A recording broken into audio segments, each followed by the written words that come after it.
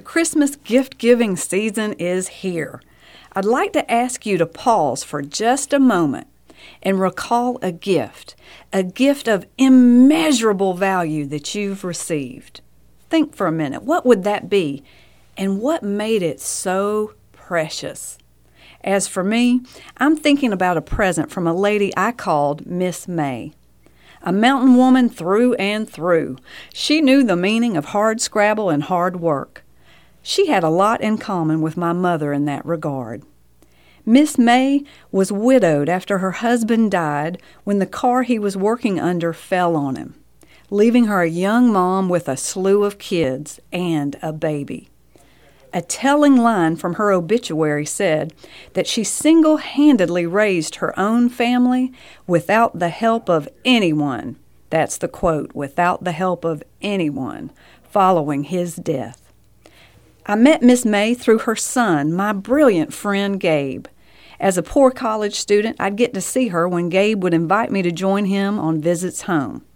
Right away, I adored this woman, who pulled no punches and sugar-coated nothing. She was quite a raconteur and possessed an acidic wit, and a look that told you there was a lot more where that came from. Her hillbilly vernacular was a treasure trove of smart and sometimes hilarious sayings and figures of speech. And just to be clear, when I use the word hillbilly, it is always in reverence.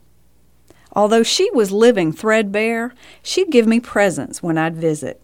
Chewing gum and earrings. Always earrings. I didn't dare tell her my ears were not pierced. These offerings meant the world to me, and this was at a time that my own mother was not much focused on her maternal role. As meaningful as those gifts were, they're not the one I'm remembering most this season. Fast forward 22 years. I get the news that Miss May has passed away. Sometime later, a mysterious box arrives at my home. Inside is an earring holder shaped like a tree that could hold 20 pairs of earrings, and they were there.